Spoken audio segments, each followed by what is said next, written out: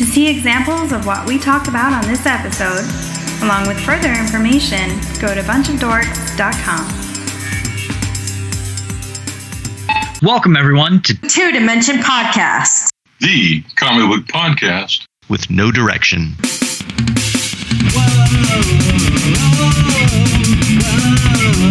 Two Dimension. Two Dimension. What's up, everybody? You know that song. You know this voice. It's your boy, Rook. Joining me, as always, is the man in the mirror, Mr. Don Moore. And I don't like what I see. And our guest, returning again, is the amazing Ryan Clater. And I'm asking him to change his ways. There you go. There you go. Ryan, dude, you are just killing it right now. So your new Kickstarter, Mirror Drawings, a meditative art book by Ryan Clater. You are like 420% funded. You've hit all your stretch goals. Man, you're killing it. It's going really well. Yeah, that's an understatement. Yeah, and well, first of all, I just want to say thank you so much for having me back on the podcast. It's awesome seeing and talking with you guys a couple times in the same year. This is really fun for me, and I'm here as part of the Mirror Drawings book launch tour, and it's not as big as my last one, as A Hunter's Tale, by design. And when I was putting this tour together, I was really kind of like cherry picking, who did I have a good time with? Who did I have a good time talking with? And thank you. You guys were really super top tier. I just remember smiling the whole time and having such a good conversation with you. And even now, it's like we don't even say hi. We just start talking about stuff. We've been talking for the past several minutes before the tape started rolling, the digital audio, whatever. Yeah. But yeah, it's so good to be back. So thank you for having me back. And I'm so thankful to see you guys after Hurricane Ian. I know that was bonkers for you. So I was trying to check in with Dawn as that was going on and making sure you guys are okay. So it's great to see you guys with power and with a house and everything else. Oh, yeah. So We got lucky. We got severely lucky. I'm sure everybody's seeing the scenes down in Fort Myers and everything. Super lucky. We're very, very, very thankful right now. I mean, It could have been very bad. So thank you for that. And, it's wild to think, like, one of my priorities this year, and I still haven't done it, is to move my comics in the bottom shelves up for flood possibilities, and I still have not done that. And I'm just, I'm looking at this room that houses my comics going, good Lord, I need to clean this. it's like backing up your computer. You hate to do it, but it's got to be done. Yeah, I tell you, it's just it's really wild. And I think the worst part for me is that my Walking Dead, because it goes in alphabetical order from top to bottom. My Walking Dead, some of my most expensive comics now, are down in the bottom shelf. Get them out, man. Get them out.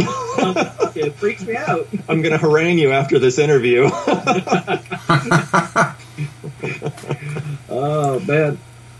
Ryan, I got to ask you. Okay, first off, you say that this started as a project to kind of just clear your mind and you turned into this amazing series of drawings. And I just when the Kickstarter launched, I immediately showed it to my wife because of this one right here, the pumpkins. Nice. Yeah. She's absolute Halloween crazy around this house, and I just love that design. I gotta ask, what kicked off these designs? Just trying to clear your mind and get a little peace to it? Yeah, that was basically it. So when we last chat at the beginning of the year, at the beginning of 2022, I was dead in the heat of the Kickstarter campaign for A Hunter's Tale. It is now in each of our hands. It has been realized. It has been fulfilled. and I'm so grateful for how unbelievable that campaign went. You know, there were well over 400 backers, 5-figure funding for this little $8 comic book. Like, that still blows my mind. It was my most successful book launch to date, and I've been making comics for almost 20 years at this point. So it was great. With that said, it was also super exhausting because I was coordinating and printing and stuffing envelopes and printing mailing labels and shipping things off for literally months after that campaign ended. And I'm proud to say that everything got delivered on time, but I was wiping my creative brow for a while after that. And like, there are a ton of projects that I have, you know, rolling around in my brain that I want to get to, but they all seemed pretty daunting to undertake after a task so big. And so I wasn't ready for them. And I was just sort of searching around for a way to get my hands moving again. And I was experimenting with a bunch of different stuff. Like, I was taking online classes just for fun, like some Domestika courses. I was doing like Posca marker work, which is like these acrylic paint markers. And then I tried out this weird little mirror drawing thing. I saw my cartoonist buddy, Merrick Bennett, doing these things on his Patreon page. I'm a patron of his. And I saw him do them a few times, and eventually I was like, I'll try my hand at that. And I really enjoyed it, so I did it again and again, and it kept going. And I was sharing these with my patrons, and it was getting really good feedback. So I thought, well, maybe I'll share some of this with my email update list. You know, I send out an email to folks who are interested in my work every other month. And again, they got good response there too. And I started getting people asking me, like, okay, when's the book? And like, that was the furthest thing from my mind when I was doing these drawings, because they were just total like Bob Ross happy tree moments. Like, let's put something over here. Like, just not thinking about things, not conceptualizing, just whatever happened to be on my mind that day. Just, let's put that in there. And I was really surprised at the traction it got. So I thought, well, maybe there's something to this. And so I really started conceptualizing what this project might look like. And I had big, crazy pie in the sky dreams for what I'd love for it to look like. But I thought, you know, I don't know if my audience is going to be interested in this or not, because I've done comics so much, and this is not comics. It doesn't have a narrative, doesn't have story. It's not paneled. It's just illustrations. But I thought, you know, I'm doing all these in black and white, and a lot of people like this sort of meditative adult coloring book type of thing.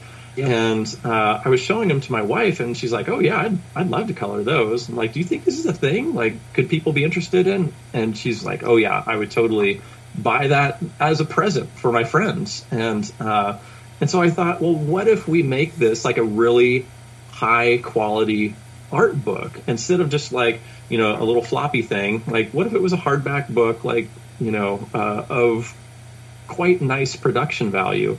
And so I ran tons of numbers, and I'm like, I would like it to be this, but I think at least I can do this. So I was thinking, I'm going to come in at 48 pages, hardcover book.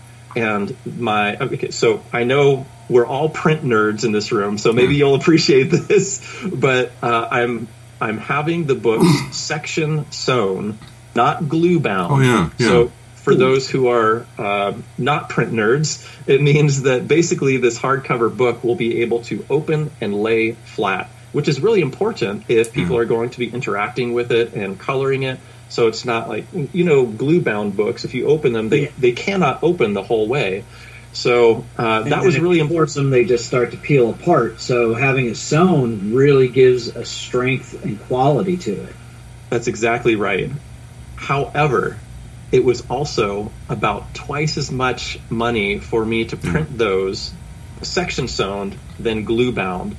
So again, I was running all kinds of Excel spreadsheet numbers trying to figure this thing out, because I did not want to raise the price of the book.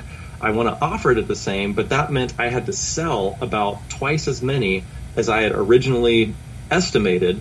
And I was really wondering, like, are there going to be enough folks buying into this to even make this project run? And, ultimately I said, if there's not, then I know in my heart of hearts that I would not be happy with a glue-bound book. It just wouldn't do this project justice. Yeah. So if there's not enough buy-in, then I'll, revisit it in a different format. But I'm so happy that I didn't. And not only did this thing fund on day one, but in the first week, I'm talking to you guys after literally 7 days that the campaign has been live. After less than a week, we've smashed through 10 stretch goals to the point where this thing is now 66% longer. It's now 80 pages instead of 48. It's got a built-in ribbon bookmark. It's got foil stamped cover. It's got upgraded paper stock. I upgraded it from 80-pound paper to 100-pound paper, so it can really hold the media if you're interested in coloring on it. So it's just bigger, better, badder than I ever hoped it could be now. And all of this is at the same price of entry. Like, nobody's paying any more for, like, 2-3 times as much book, essentially. It's all at the same starting price, whether you were one of those day one backers or just coming in right now. So if folks are interested, they can check this out at mirrordrawings.com. Yeah, it's beautiful work, and my wife does the coloring, the meditative coloring, and I think she's going to absolutely love this thing. It just, the designs, the paper stock, everything, and the fact that it's a hardcover too. That alone, you could have done this not a hardcover and saved yourself some money, and you went hardcover, and I think that's awesome. I mean, now I have to ask, at what point did you think, okay, first set of stretch goals are done. Holy crap, phase 2. And at what point did you see the phase 2 going almost to completion, and you're like, did you pause and go, what is happening right now? Like, did you have a freak out moment? I mean, did you have a camera in my house? Because it's kind of how it went. I had plans for a number of different stretch goals. In the crazy case that people were willing to come along on this wild ride with me. And I'm so thankful they did, because I felt like if I came out of the gate with that many pages, that many bells and whistles, that I was afraid it would have been a tough sell. But I tried to plan it so that it scaled such that once I get X number of backers, then the price per unit comes down a little bit, and then I can tack on another thing. And then like I said, I have copious spreadsheets of, okay, now the price per book is coming down a little bit again. Now I can tack on another cool thing, and it's still maintaining about the same, for me, price per unit. And that continued on throughout those 10 stretch goals. It's still crazy. I can't believe I'm saying that. 10 stretch goals. But yes, it continued to grow throughout to the point where it is now. Yeah. Now, we also know that you teach in regards to comics and productions and things. Is this something that you're going to be encouraging in your students, to be able to get them to kind of step away for a minute, refocus, and as the book says, it's meditative. You're going to try and get them to understand that sometimes you need to step back and you need to get that pause? Yeah. I teach a number of different comics courses, and especially in my advanced comics course, we talk about large project productivity, and essentially each class is a semester long. In my fundamentals class, they're making several short stories. The first one is 2 to 3 pages long. Next one's about 5 to 7. Last one's about 7 to 10. So when they're done with the class, they compile their short stories into one comic book that's, roughly 24 pages long. In the advanced class, they propose a longer length story that's about 18 to 24 pages long. So really, they're not producing any more or less than they did in the class that they just took. But that extended length project is something that weighs very heavy in the artistic psyche. And so I go into this, very early on in the class and try to give them strategies for tracking their progress so they know how far they've come. Even like on week 1, they can see, okay, I'm ahead of the curve, or I need to catch up a little bit. I also give them strategies for continuing work throughout a larger project and maintaining morale. So yes, this is definitely stuff that we talk about in my class. I also give my advanced comic students the opportunity to have me coach them through a Kickstarter campaign if they so choose. It's not something that I require of anyone, because I'm not going to require students to put their financial information online if they're not comfortable. Mm-hmm. And in this day and age where we've all been through trauma at this point. Mm-hmm. Over the past 2.5, 3 years, we've all been through a lot. And I don't want to put any more on anyone's plate than they want to have.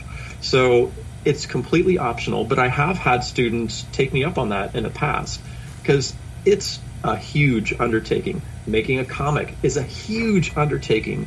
Running a Kickstarter campaign is a huge undertaking. So if they sign up for this, it's almost like they're jamming 2 classes into one. It's a ton of work. But the folks who do it, I sort of walk them through this process of like, you can make a comic and then not do anything with it afterward. Mm-hmm. That is okay. I'm not requiring you to do anything at the end of this class when your comic is done. Or you can take part in this online event that we have. And basically I required 3 things from them: YouTube pitch video, a cover design, and an online payment button like PayPal or Venmo or something. And I toss all these on a page on my website, and we send everybody here for about a week to 10 days. And it's like an online event that we can publicize, and then they purchase their books there. So that's good. They can make some money, they can make some sales, but it's also a finite period of time, and you typically are not going to make as much as you will in a Kickstarter campaign. Right. Then the last choice they have is like the most beneficial you can possibly get is Kickstarter. And that's going to likely yield more money, but it also gives you an audience base that you can come back to. If somebody pushes a PayPal button, they get your book and then they sort of disappear. But Kickstarter maintains these audience lists that you can message later on and say, hey, if you liked, Aquatic Space Boy #1, boy, howdy, are you going to like #2? And here comes the campaign for the follow-up issue. So that you can essentially bring that audience over and then build on top of that audience you already have and continue that audience growth. So, but with all those benefits, it is also the most work. And I make no qualms about telling them all this. I've been through it myself. I've done everything that I'm asking of you or offering you to do. And the students who have taken me up on the Kickstarter campaign just last year, Angela Rodriguez had this killer comic book about her younger sister who was suffering through anxiety in school, and it was very difficult to diagnose, and was kind of getting overlooked and pushed into the cracks a little bit until they finally figured out what was going on. And it was the story of her sister and normalizing this experience that she was having, but also, I think, really importantly, for everyone, being able to recognize something like that. So she had this killer book, and I coached her through this Kickstarter campaign. And for her first comic book, she got $1,100 from her Kickstarter campaign that she did for my advanced class. And if you told me, 18, 19 years ago, little 20-something Ryan, that he could make $1,100 off his first comic, I would have thought you were crazy. Yeah. I was walking my hand-stapled, folded book around to comic book shops, begging them to take them on consignment in the hopes that maybe one day I'd see something from it. But if you said $1,100, no way.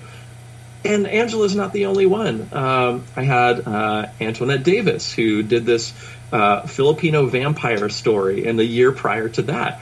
And her campaign blew up to over $2,500 for her first comic book. So this is a resource that I am incredibly passionate about. I think we may have touched on it a little bit last time we were talking too, so I don't want to completely beat this dead horse. But there's a very long answer to your short question. No, I'm glad you're talking about this, because this is what we wanted to discuss. Rook has become a Kickstarter junkie. I've had to send people out to intervene with him. But you know, I was an art major in college, and one of my best friends from that time, one thing he said to me was, I wish they would have taught us how to make money. It was a fine art program. Now, before I went to college, I worked in graphics, and I've continued to do that. But when my daughter was going to school, she was an art major as well. And I told her, if you want to, that's fine. He says, but this isn't like going to school to become a nurse or electrical engineer. You get out of college, you're right back where you started, or in my case, I was behind where I started. And I said, it's up to you. Now, saying this, there was one guy I went to college with. He worked as a sign painter, or worked for a sign painter before he went. He's one of those rare individuals that can monetize things. He was a great artist, still a great artist, but he's gone into engraving, sign painting, even graphics. But that's a rare bird. Most of us would rather just be in a room listening to music really loud, drawing by themselves. And what amazes me when you spoke was, being a cartoonist, I imagine, what I've always been told was, you have to make deadlines, you have to produce a lot of work. The other thing is you have to get yourself out there. And everything you talked about, you had students going to comic stores, comic shows, putting their work out there, which to me, I would imagine would be like those dreams you have of going to middle school with no clothes. But you were doing that, and you're doing the same thing with the Kickstarter. I think people need to hear more of what you're talking about, because you're showing the nuts and bolts of how to do comics, but you're also showing how to get it out there instead of us living in a back room somewhere, not making money, but, doing what we want to do. Amen. Yes. So I know this is an audio medium, but I am nodding vigorously at everything Don is saying right now. So yes, I tell my students all the time, if you want to keep making art, then you have to make money doing art. I know that's like a 4-letter word in a fine art program, but it's so true. And thankfully, comics are a reproducible medium. Like, people aren't clamoring for your original artwork, but it's designed to be reproduced and then sold in book form. So you can make as many of these things as you can sell. And then, of course, students will sort of push back and say, well, what if I, go get a barista job or something? And okay, well, yes, that's possible. But after 8 hours of slaying coffee, you're going to be pretty wiped out. And so, maybe you'll have an hour left in you. But if you want to keep doing this full time, then you've got to be able to make money at it. Yeah. And so I am adamant, even from when the very first time I taught this comics class back in 2009 at Michigan State University, the very first semester, I had my students doing an in-store signing. So every semester I've taught this, whether it's intro class, advanced class, what have you, there's a professional development component at the end of each course. And it's not something that's sent to me from on high. This is something I'm very passionate about. So it was in-store signings in the pre-pandemic times.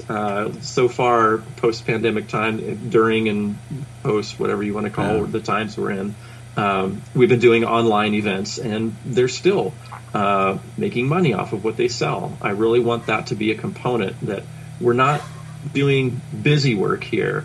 Like, you are creating something that has value. And you're going to see that at the end of this course. So yeah, I'm very passionate about that, and I don't know that I don't know how many people do that in art departments. I think it's sorely lacking. At least it was when I was going through school. So I really wanted to incorporate that into the classes that I teach. Yeah. I had the same issue when I was in college, and when I started working at the college, I can't tell you how many students would be like, well, how much can I make? And it's like, you can make as much as you can negotiate for, I mean, it was, the structure in which you're talking about teaching your students how to go about this is so fantastic because, when I was in art school, we were just told, the value of your art is what you can get for it. Well, I can get $5 because I need lunch right now. How's that? So, it as artists, it's something that as graphic artists, it's something that I saw people really struggle with. I myself, had issues with bands that I worked with that didn't want to pay the amount that I asked for websites or design work, and went off and found some desktop publishing program, and it looked horrible. But it's important to know your own value, and I think that is a part of the lessons you're teaching these students, which is fantastic. It's really something they need to know. Yeah, and I feel pretty strongly about also practicing what I preach too. I don't want to just be some talking head who doesn't have the experience. Here's a year where I'm doing a couple of these things that I'm going to be coaching you through. So, hey, this is all public. Go take a look at what I'm doing. And even for things like, there's this progressive move toward digitally producing everything. And, I still teach both. I teach analog and digital approaches to art making. And they'll say, well, do we have to do that analog stuff? And I tell them, no, you don't have to. You can do anything you want to. Whether you do it analog or digital, I'm holding everybody to the same standards, but you might think about a couple things first. Like, I am not, you don't have to look at me as an example, but I will pencil digitally, and then I'll print it out so that I hand ink everything. Personally, I do that because I feel like I cannot get the fidelity of line that I want digitally. Digital ends up, sort of correcting things and making it look so darn slick, and I want that sort of like organic, slightly wobbly, hand-drawn look to things, and something with a little more character for me personally. But there's an added bonus of that is that I have original artwork, and entirely digital artists do not. That's another way to monetize your work. So go look at the Hunter's Tale campaign, and I put up every single original art page on that campaign, and you can see how much that tier sold for, you can see how many pages sold, and you can do some quick math, and you can see if I did that book entirely digitally, I would have left literally thousands of dollars on the table. So there's an example of why you might want to think about sort of a hybrid approach to art making. So I try to expose them to all this stuff, in addition to the principles of comics and the mechanics of comics and how to make stories that matter to people. It's a lot. It's a lot to talk about over the course of a semester. So that's why we've got multiple courses, of course. But yeah, I could talk about this till I'm blue in the face. No, it's interesting, and I think a lot of people need to hear that. Going back, I want to. How did you approach the design work on the mirror drawings? Because the drawings are nice. The design, though, it just amazes me. I was trying to. Did you sketch these things out and they just grew organically? Did they change as you worked on them and inked them? So a lot of the, I'm guessing you're talking about the illustrations themselves, Yes, right? yes. Or are you talking about like the layout of the book? No, the illustrations themselves, each illustration. Okay. Yeah, so when I said these things sort of evolved in a very Bob Ross fashion, I meant that. Like, it just sort of, whatever was coming out of my hand, I tried very hard to not place any judgments on what was going on, because I do that to myself, and I know it's not healthy, and so I'm like, nobody's going to see this weird little mirror drawing thing, so just have fun, like just let it go. And so some of them are more abstract, some are more figurative. I have some drawings that, like, I don't know, my son was going to the zoo and doing a report on sea otters. And so I drew a bunch of sea otters on one of them. And then, we were outside playing, looking at rabbits and squirrels. And so I have this, like, one that's in the meadow with all these little woodland creatures. And then other times I just don't even want to think about something figurative because I'm mentally taxed or I've had a big day. And so I'll just sit down and those weird mandala ones will sort of ooze out. I'll just think about, like, well, what would be cool here? Maybe I'll start with some sort of a floral motif, and then I don't know what's past that. Well, everything's kind of open line work here, so maybe I'll add something that's more of a spot black, and then what's after that? I don't know, like maybe some flames, and then it just sort of, like, very thoughtlessly, I feel like is a sort of a crass word, but like thoughtlessly evolves, and here they are. It was also rare in the beginning for me to lay down any pencils. Like, there are a lot of drawings in here that were just ink to page, like really no forethought whatsoever. Eventually I started wanting to get a little more complex and figurative with some of the illustrations in there. Like, you probably saw, if you scroll down a little bit in the page, there's like this weird conglomeration of like sort of misfit monsters, right? Like there's this ape-looking thing, and that's the one.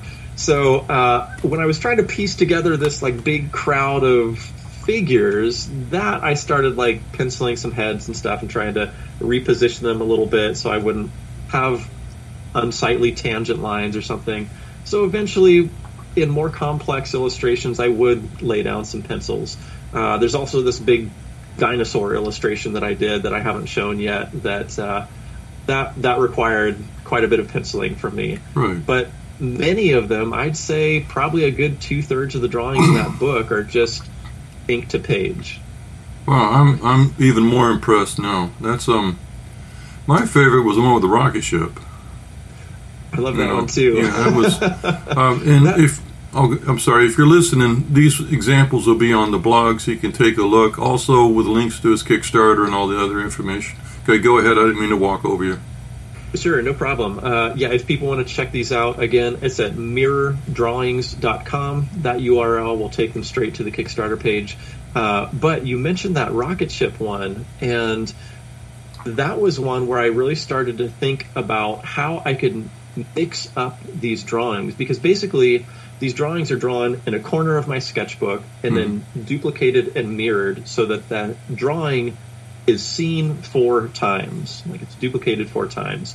But I started thinking about how I can mix up those axes. Like, instead of seeing 4 axes, how can I make it look like there's only 2, or maybe an odd number like 6 or 10? Like, how can I make it look like there's a different number than there actually are? And so I started trying to conceptualize, like, putting a profile, a front view of a figure, like right in the middle, so that it duplicates over and you only see them a couple times. Right. Or like with those rocket ships, I made it look like there were 6 axes instead of 4, because one of those rockets were split in half and the other one was full. So when it duplicates around 4 times, 4 times 1.5 is 6 instead of 4. 1 times 4 is 4. Or have something 2 times, then it's 8.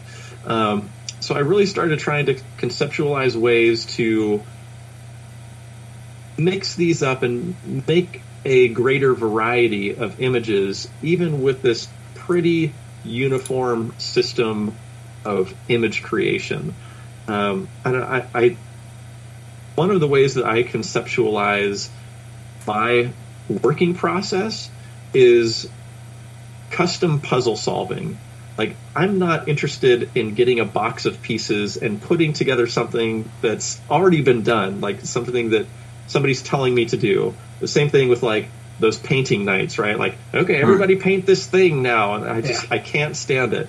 But it's not to say those don't have value; those completely do. But for me, it's very difficult. But I do like solving puzzles that haven't been solved before, like making a page of comics in some new and interesting way, or designing watches and figuring out how those movements work, and designing neon signs. Like, each of these things have their own system of limitations and custom puzzle solving elements.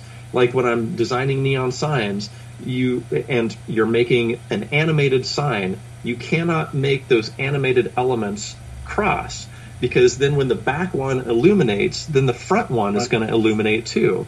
So you've got to figure out how to like sort of weave these pieces of glass together, or like in the case of watches, there's different movements that, you know, either there's a single axis or there can be multiple axes that you're working with, and each of those movements will allow you to do different things.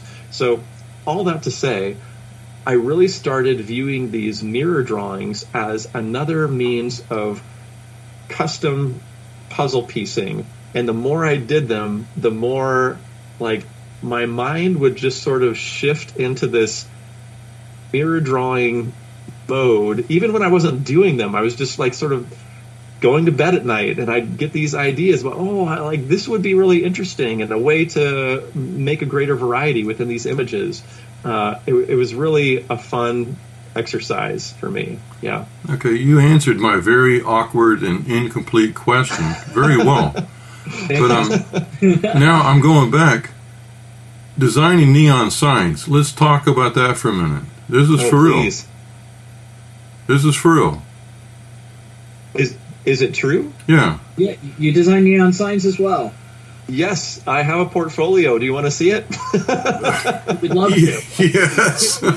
Yeah, it's. I don't know. So much going up. I love it. This is going to make for a horrible audio cast, but if folks want to check it out, you can go to tinyurl.com/clayacre. That's CLAYACRE. And that will take you to a page on my website that has these collaborative neon signs. I partnered with this incredible neon fabricator. His name is Josh Goodacre. He owns a business called The Neon Shop, and it's here in Michigan. He's been bending neon for over 30 years, just an absolute pro. And to take it way back, probably about 6, 7, 8, 9 years ago or so, a buddy of mine turned 40 about 5 years before I did. And when he did, his wife contacted me, and she said, "Hey, can you help me make something for Pete's 40th birthday?"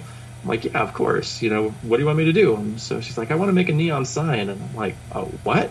Like, I didn't even know custom neon signs were something that could happen in this life. I didn't so either. I'm like, "Tell me where to go." So we designed this thing together and had somebody fabricate it. Unfortunately, the person that fabricated that one passed away, so he's no longer around. But ever since I designed that sign for my buddy, I'd go down to his arcade and visit him at his home, and I would just stare at that sign. I was so captivated by it. If you've never been in front of a neon sign before, there's no replicating it. It's just it's luminous. It's gas and glass, like physical elements creating this thing. It's colorful. It could be animated. And after I made that for my buddy, I was pining for my own sign, and I told my wife, I gotta have one. We gotta have one of these things. And so she kept saying, maybe for your 40th, which was like half a decade away at that point. And so that desire did not wane. And when it came around to my 40th, I'm like, okay. And I over-designed this thing, meaning I had so many different designs because I figured this is the one time I'm going to be able to do this in my entire life, and I want this to be right. So I went through literally dozens of designs and chose the one that I was very happy with, got it fabricated, found a fellow locally, and when I was going through the process of designing that sign, I was not knowledgeable about neon in the least. Yeah. And so I'd take a design to him and I'd say, hey, what do you think about this? And we'd have like 87 frames of animation and just things that he's like, well, we could do this, but every frame of animation takes another transformer, and every transformer costs X amount of money. So if you multiply that by the number of frames that you've got, your price of your sign is going to multiply. So if you got that much money, we can make this happen. But I didn't have that much money. So I'm like, okay, gotcha. So pare it back, bring it in, show him again. What do you think? And then he'd tell me more things, like not crossing lit elements in animated neon signs. Like, okay, got that one. Do it again. Bring something back. And by the third time or so, I was like, I think I got it now. So, if you don't want to keep seeing these things, I don't have to keep sending them to you. I don't want to bother you. And he's like, no, keep sending these things in. I've been bending neon for 30 years, and I'm finally excited about making something. He's just, been in the same old Budweiser and, car sign, Texaco signs that people want. And what he really wants to do is make these custom signs for people. And so I kept sending them, and we developed this relationship over the course of making my neon sign. And when I was doing that, I was posting this process in a pinball forum because, I love pinball, and this is going to go in my arcade. And to my surprise, somebody reached out to me out of the blue, and even before my sign was complete, and said, I want you to do this for me. And I'm like, are you sure? Because, the sign's not even made yet. I hope it's okay when it's done. And he's like, no, I've seen what you're doing. I want to hire you. So that first hire took place immediately after my sign was complete, and that just started a snowball rolling to the point where over the past 2-3 years we've been collaborating together. We've got well over a dozen signs under our belt now, and they've gone to multiple different states. We've got signs hanging in people's arcades. We've got signs hanging outside historical societies, public, outdoor signs. We've got indoor signs. It's been a blast. It's I don't know. I love it. I love making neon signs, and that's a sentence I never thought I would be able to say. Yeah, they were always a done deal when I was growing up. You'd see them, but you never think about somebody actually making them. Completely, yes. But wow, that's amazing. I just thought neon signs were kind of a thing of the past. To do custom ones was super expensive and just out of the reach of most people. And you're getting to design these signs and have fun with it. That's awesome, because I really didn't think that a lot of that was going on anymore. Yeah, it's definitely a diminishing art form. I'm trying to think of the percentage of neon sign makers that are around now compared to what it was in the heyday. I don't know those numbers, but it's severely diminished. So there are not as many neon benders around now as there used to be, period. With that said, there are museums popping up, like the Ignite Sign Museum, the Las Vegas Neon Boneyard. There's a neon museum in Los Angeles as well. There's a number of them popping up that are preserving these historical artifacts. And I think largely because of this, there's sort of a little resurgence and people taking an interest in neon signs, and I'm seeing like neon classes popping up where you can sort of try your hand at making neon. And I don't know how many folks who take classes like that end up going into business. I think it's more of like a, hey, let's have fun on a Saturday afternoon. Yeah. But because my buddy Josh, my partner, who I make these signs with, I used to go to his shop pre-pandemic and just like hang out and draw, because his shop is out in the middle of nowhere. And occasionally I'll just get tired of being around people. And so I'm like, hey, Josh, can I come out and just hang out and draw? He's like, oh yeah, I'm just sitting here bending. So I'd sit in his shop and draw with him, and we might talk or we might not, like, it doesn't matter, we're just hanging out, go grab some lunch. And then one day he's like, hey, do you want to try this out? I'm like, what, bend the glass? And he's like, yeah. Like, I don't want to ruin your glass, man, like, I'm not going to do this any good. He's like, well, come on over here. So he like shows me how to move the thing around in the fire and like follow a pattern that's printed out.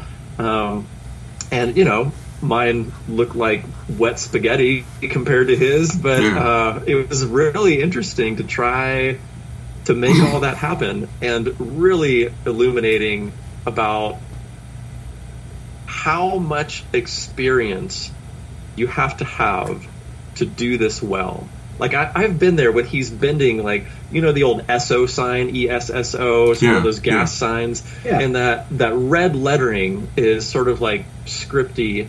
And I was watching him bending these letters, and I see the E and it's starting to form, and he starts bending the S, and then he goes like, I don't know, 6 inches down the line, and he starts bending something. I'm like, what are you doing there? Because you didn't finish that S.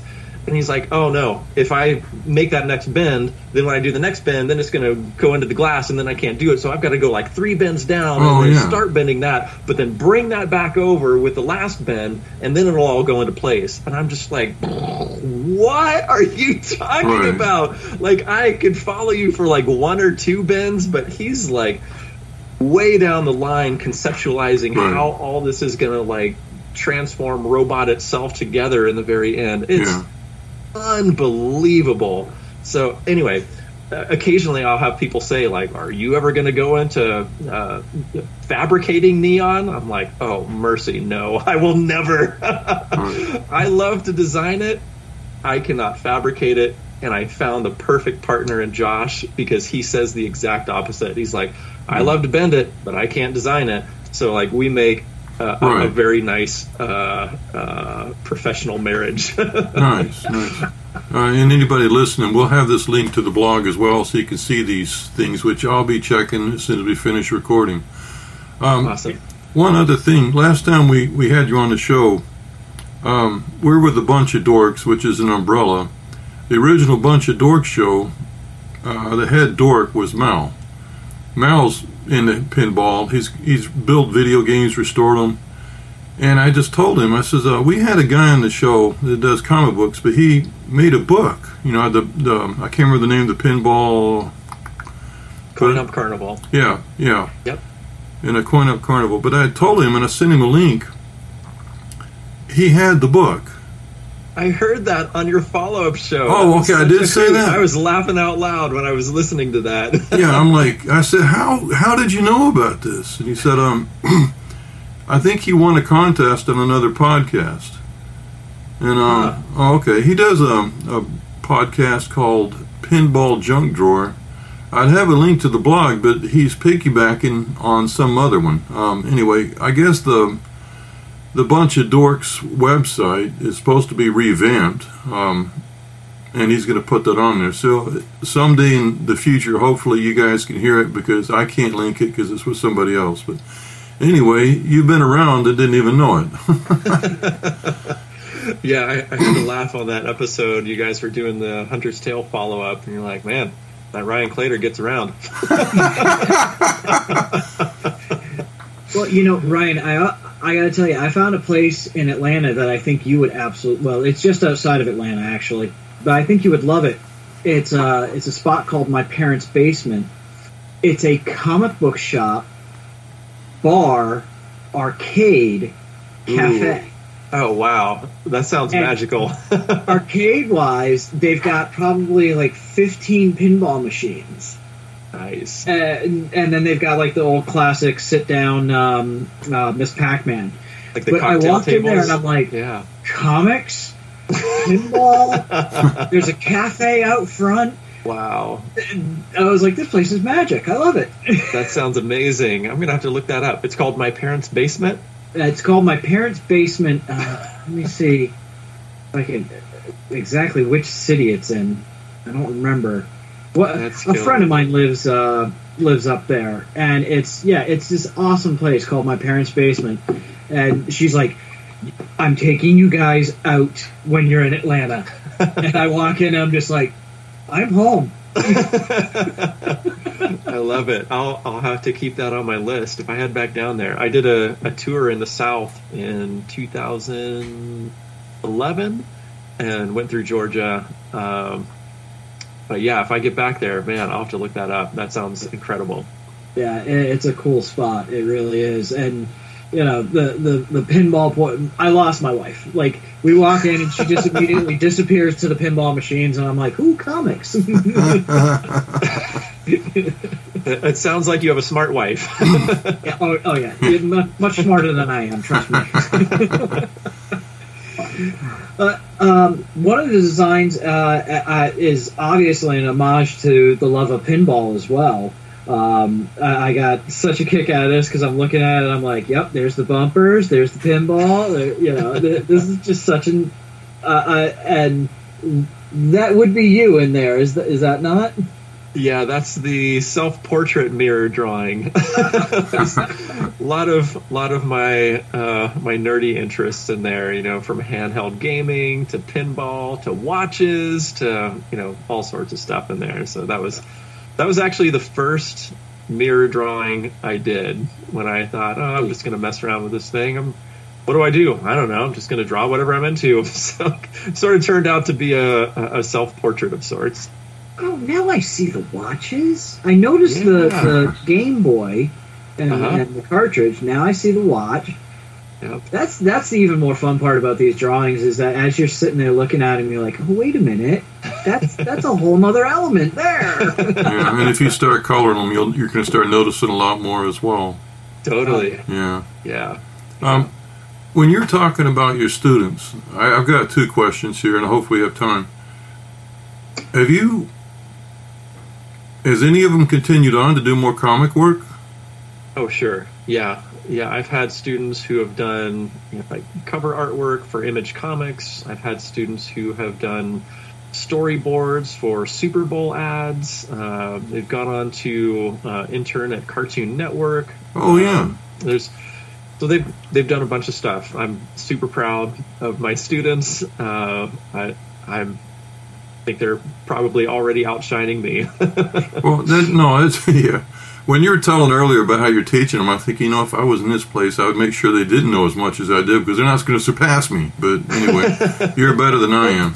I'm happy when they do. Teacher. That's the goal for any teacher, to see our students go above and beyond what we've done and take that information and just run with it. Yeah, that's right. When I heard my former student storyboarded a Super Bowl ad, then all right, let's have you back and talk to my class. Come on. Oh yeah, nice. I've got a budget to bring you back here. Let's make it happen. Very nice. Yeah. My other question, you talked about last time you were on the show about the comic library. Yes. And you said that the guy was originally trying to stay under the radar. And I linked it to I looked it up and added links to the site, but it kind of fascinated me because they're interviewing him and he's really excited. What was that like before wanting to stay under the radar? And of course you made sure it wasn't. And what's gone on since? How was he upset at you? Was he happy? How is the library? He's not upset at me. Randy Scott and I have a mutual admiration society. Right. I think so highly of him. He built this world-class collection that like I almost can't even talk about without getting emotional about Right. it. It's the world's largest public collection of comics, period. There is no larger. There are other comics libraries, and there are other very large collections of things like the Billy Ireland Yes. and the Ohio State University.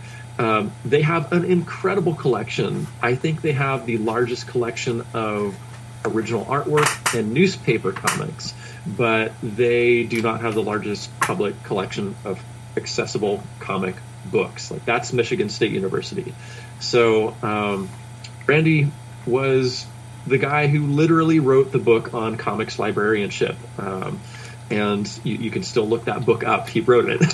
Right. And it's what many folks will refer back to when making their own collections, because there's more comics collections being formed every day. And yeah, he's worked at MSU for about 50 years at this point. And I am very sad to say that he has put in a retirement date for the end of this month.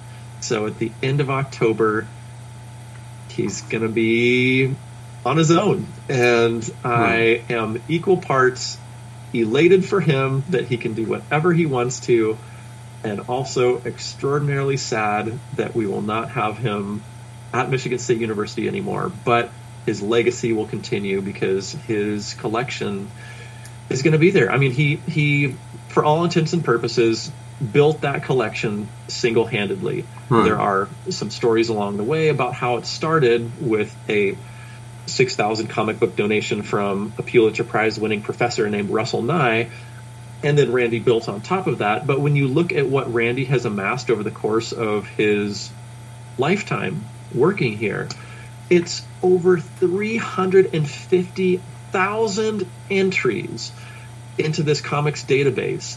And again, I show a pie chart to demonstrate, like, what was that initial 6,000 comic book donation? Because it sounds like a lot, and it was, but it is a sliver of what Randy has amassed over 50 years of cataloging this stuff. So Randy Scott is just the patron saint of comics, in my opinion. I agree. He will be sorely missed. Now, is this library, we talked this before, but I'm trying to get, is it being used? I mean, are the students taking advantage of it, or other cartoonists, educators? Yes, all of the above. So I make sure that everybody who passes through my class knows that this exists. The first field trip I take them on the very first day is to walk them across campus to the main library, and I introduce them to Randy Scott, and he takes them down to the basement and explodes their minds and shows them these racks upon racks upon racks of comics that he's amassed. And it's not even everything we have. I mean, we've got a bunch of stuff in remote storage. There's so much we cannot contain it all in the library. Even though there's like movable shelves that allow you to pack a bunch more in, it's we still can't keep it all under one roof. So we have multiple roofs to contain all this stuff. So, like, if you're interested in seeing some obscure, foreign comic, like maybe you want to see a comic from North Korea. I think I mentioned this on the show last time. We've got comics from North Korea. We might have to go out to remote storage and get it, so you might have to give us a little more time, but it's there, it's accessible, and people use it. So, yes, my students use it. Yes, faculty use it. Yes, visiting scholars use it. We have scholars coming from literally all over the world. I've been in the reading room multiple times when I don't know who's there. I'm like, hey, how are you doing? I'm Ryan. I teach the comics classes here. What brings you in here? Like, oh, I traveled here from Europe to research these books that I cannot find anywhere else, and they only exist here, and you have an entire collection of them. So, yes, people from all over the world come to use this. That's impressive. That's amazing. I love that. I guess another question I've always had in my mind, do regular students at the school that aren't taking your course, do any of them like go in to read? Occasionally. I have heard that students who are comics interested will find out that this library exists and use it quite a bit. I get it. Yeah, because, again, it's like an entire history of a medium at your fingertips for Right. free, right? Right. Like, that's hard to beat. You could go to the local comic book store, and I'm sure they still do. You'd get more current stuff there, but there's runs of everything you can think of and things you can't even think of. So it's an unparalleled resource, and one Right. that I hang my hat on frequently when I am making proposals to upper administration about what else we need to do with comics now. It's I guess that's an interesting theme because I grew up.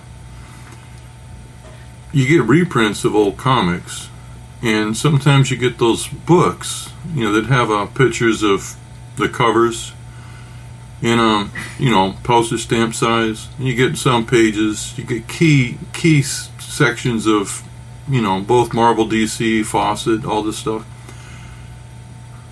But we live in an age now where you can get collections pretty cheap.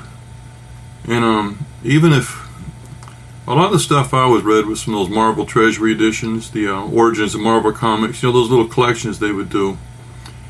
And I started finding cheap those Marvel Masterworks. I've always wanted to read the 102 issues that Jack Kirby did of the Fantastic Four. I've read a lot of them, not all. I always thought they were the greatest. We were a MegaCon, and they were selling them for $10 a piece. I guess if you bought 5 of them, not a problem. So I got all the books, and I read them from start to finish. Absolutely not disappointed, but when you're reading these things in order, it's a different thing than the piecemeal. And you didn't read them in order, you only read some of them. And that's what I was just curious about, if people were taking advantage of that and getting a chance, because you start seeing the history and how things came about. Also, the DC work, the 40s and 50s work. It's a lot different animal than the one I was reading in the late 60s and early 70s, Well, anyway, I could go on and on, but I'm glad to hear people are using this, because I was impressed when you talked about it, but I was a lot more impressed when I started seeing the scope, when I started finding links and seeing interviews with the guy, because I imagine, God, why does this guy show up? Now everybody's going to know about the comic books. It's going to be closed, so, No way. We got to let everybody know about this thing so that it doesn't go anywhere. The more people that know about it, the more people that use it, the more solid this collection is going to be. And that's been my belief, my opinion since I got here. And I still mention it to whoever will listen to me. Well, he looked extremely happy about it, so. But, what's... Go ahead, Rook. Go ahead. I was going to ask, I think, what you were going to ask. What's the future? What are you planning on after this? Am I correct? Yep. Well, let's see. After Mirror Drawings, I did not think I was going to do Mirror Drawings. So the next project I was going to work on is the project I'll work on after Mirror Drawings, and that is an art book of collecting 20 years of Elephant Eater comics, or 20 years of me making comics and artwork and illustrations and watches and neon design and custom illustrations for people. So it's going to be a lot of unpublished work of mine, dating all the way back to like my grad school days, where I was making these weird little illustrated interactive games, to like a collection of my neon work that's never seen print before, to the watch designs, and all of it is going to have a very process-oriented focus. So, like, I used to think art books, I don't know, they're not really for me, because I like art with narrative. I like art with story. Mm-hmm. And the art books that I saw were just kind of like an image on a page, not much information, and that's it. Or they would be at the other end of the spectrum, where it's like a ton of exhaustive research and text upon text upon text, and like some images, but a lot of word book reading. And that wasn't what I was into either. And I really started looking around at more art books after a buddy of mine really started pushing some on me and said, everybody who's an artist should make an art book. Like, I don't know if I agree with that. Let me see if I do or do not agree with that, and look at a few more of these things. And I really started getting interested in the wide and varied approaches that people would take to art books. Some people use it as like a gallery in Pages. It's just a single image, and maybe they'll have like a date, maybe a title if you're lucky, and that's about it. But it's pretty sparse in terms of words. And I would occasionally find art books that also included some process work. And I really found myself gravitating toward those types of art books. And I think as a professor, as a teacher, as an educator, that's like built into my DNA. I want to share how something comes about, like sort of demystify the making process. And when I started conceptualizing it like that, it really started to take a hold in me. And so I developed over the course of, an iterative process, how I wanted these pages to look. And so essentially on the right-hand side will be a full-page, full-color image of the work itself. But then paired on the same spread over on the left-hand side, you're going to see how it started, what the client wanted, like in the course of like a neon sign, what the client wanted, several sketches that I would give them. And then once they select one of those sketches, then we'll move on to color iterations. And then once one of those color iterations is chosen, then you move on to the right-hand page where you see the final presented neon sign. Or maybe it's a watch, or maybe it's an illustration, or maybe it's a business card that I made for myself 15 years ago, and the iterative process and the sketches that went into that. So really, it's a very process-focused art book that I am working on after mirror drawings. Right. I've got probably, 120, 150 pages completed so far. And I would like to run a Kickstarter for that in mid to late 2023 so that I can fulfill it by 2024, which will be the 20th anniversary of Elephant Eater Comics, or Me Making Comics. So it will really show the process of the evolution of Elephant Eater, and it will show all the different elements that really make up who you are. That's really cool. That's a really cool idea. I like it. Do you have any... So I Go ahead. Go for it, Don. Well, sorry, I keep talking over, buddy. That's how I roll.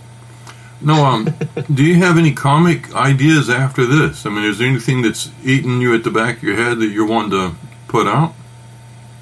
Yes, I very much want to get back to the Coin Op Carnival series, and I have co-written number 1 and fully illustrated it, and that's out. And my plan was to move into number 2 after we finished touring number 1. And that's what we were doing. We were working toward that. I say we, my best bud, Nick Baldridge, who is my co-writer for the book, and I were working toward that. I was illustrating. I illustrate the whole thing.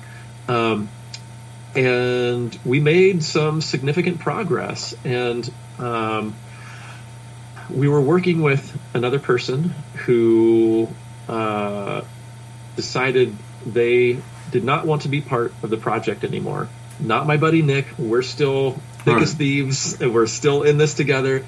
But this third party decided they did not want to be involved, and because of that, I had to scrap a lot of work.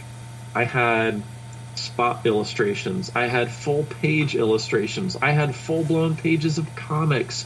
I had a lot of work done on this, and all of it was essentially rendered unpublishable. I can't show anybody this stuff ever. And when that happened, that really took the wind out of my creative sails for a while. And at the time, like I don't think I fully understood what was going on at the time. And this was like late 2020, early 2021. And if you look around that time, you can see me not drawing, not doing comics, but like sort of going in a different direction and putting out like a handheld retro gaming podcast. and just sort of getting into something that really gave me joy, and still wanting to produce something, but like I needed a break from comics for a minute. And after I produced it was always designed to be an 8-episode podcast. When I was done with that, I started feeling the itch, the need to get my hand moving again. And that's when A Hunter's Tale came about. Oh, okay. It was during that time when you saw, the Black Lives Matter movement and George Floyd and all these things coming to a head during the pandemic. And that's when I was turning to my grandfather's poem for solace. And I felt like I have to do this, and I have to visualize this right now.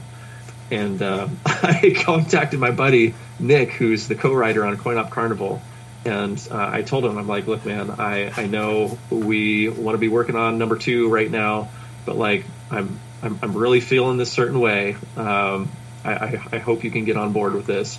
And Nick, my best bud, is just a saint, and he's like, do it. I feel you. We'll get back to it. I know we will, and I'll be here when you're ready. And I thank Nick so much for being such a fantastic friend.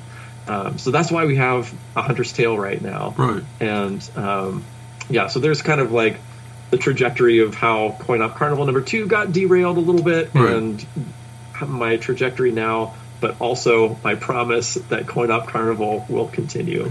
That kind of adds to the Hunter's Tale, though. I never heard you this. That kind of changes the trajectory. I can't even talk.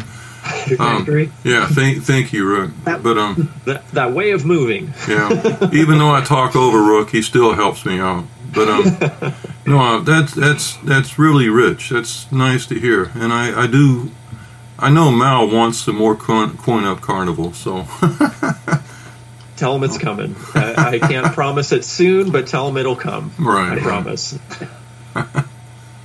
All right, Ryan, where can everybody find you across the Netosphere? All right. Well, right now, I super want people to go to Mirror Drawings. If they could go to mirrordrawings.com, that is where I'm trying to focus my promotional might this month.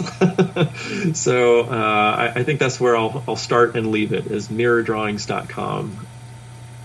Fantastic. Fantastic. All right.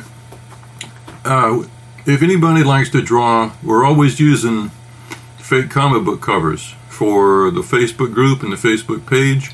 We can't pay you for it because we have no money. But if you allow us to, we'll use it on those pages and we'll add it to the cover gallery of the blog. A lot of people enjoy these. I'm really happy when I get them. They're fantastic. And you may not think you draw well, but everybody will enjoy them. Everybody feels that way. If you're any kind of singer, musician, I always bring up mime, but if you're a performance artist, if you can put it on an MP3, we have a music break except when we have a guest. Rook is always complaining to me that I keep playing the same people over and over again, so do me a favor, send something over, same thing. When I have gotten them, people say, I don't know if you're going to like it. Everyone's been fantastic. Yeah. And we have a t-shirt. Please send music. Stop Don. And as we said, if you ever listen to the show, it doesn't have to be in English. It can be any kind of music you like. We play it all. It's I've always said local musicians, but if you live on the planet Earth, it's local. Yeah. We also have a t-shirt. It's on the sidebar of the blog. It's not to make us rich. It's just to help us with hosting fees. We have 2 different designs. Listen to the show, wear the shirt. Rook. Everybody check us out, bunchofdorks.com, and just click on that Cyclops. Until next time, read more comics. You can hear our most recent 20 episodes on iTunes. If you would like to hear our older episodes, you can find them on our blog. Just go to bunchofdorks.com and click on the Cyclops.